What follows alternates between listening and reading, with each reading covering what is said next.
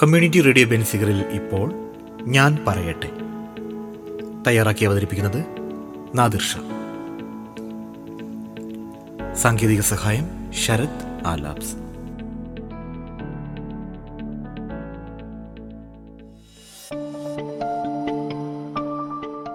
Hi, നമസ്കാരം പ്രിയ ശ്രോതാക്കളെ. ഞാൻ നാദിർ ഷാ.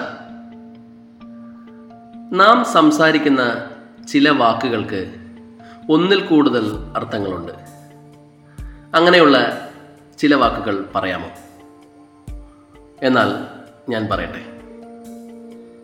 മലയാളത്തിൽ ഒരു വാക്കിന് നാനാവിധ അർത്ഥങ്ങളുണ്ടാകാം. അങ്ങനെ ഒരു പദത്തിന് ഒന്നിലധികം അർത്ഥം വരുന്നതിന് നാനാർത്ഥമെന്ന് നാം പറയുന്നു.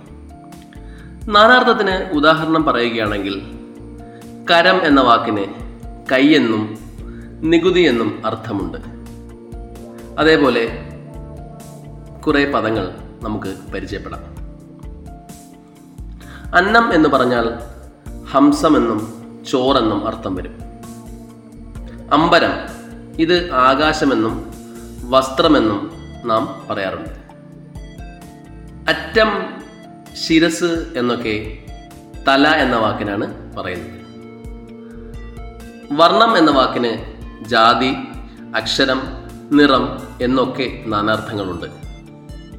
വല്ലഭന് പുല്ലും ആയുധം എന്ന് കേട്ടിട്ടില്ലേ? ഇതിൽ വല്ലഭൻ എന്ന് പറയുന്ന വാക്കിന് ഭർത്താവെന്നും അർത്ഥമുണ്ട്, സമർത്ഥനെന്നും അർത്ഥമുണ്ട്. പക്ഷം എന്ന് നാം സാധാരണ പറയാറില്ലേ?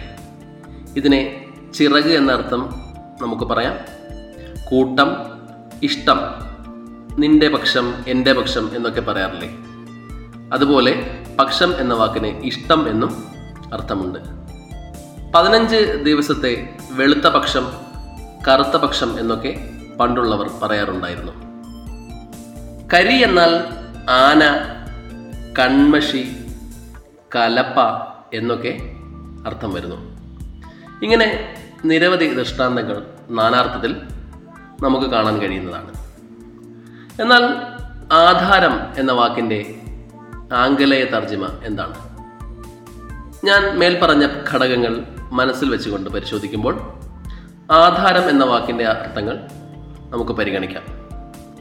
ആധാരം എന്ന വാക്കിന് പല അർത്ഥങ്ങളുമുണ്ട്.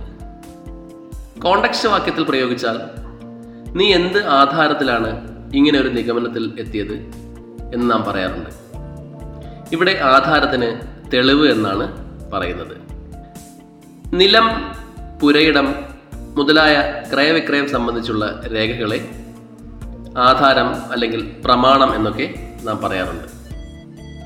അവനാണ് എനിക്ക് ഏക ആധാരം എന്ന് ചിലർ പറയുന്നത് കേട്ടിട്ടില്ലേ?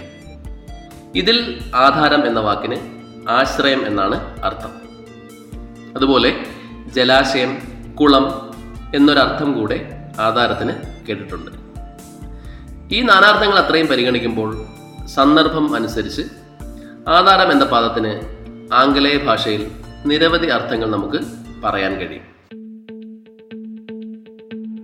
കമ്മ്യൂണിറ്റി റേഡിയോ ബെൻസിഗറിൽ നിങ്ങൾ ഇതുവരെ കേട്ടത് ഞാൻ പറയട്ടെ. തയ്യാറാക്കി അവതരിപ്പിച്ചത് നാദിർ ഷാ. സാങ്കേതിക സഹായം ശരത് ആലാബ്സ്.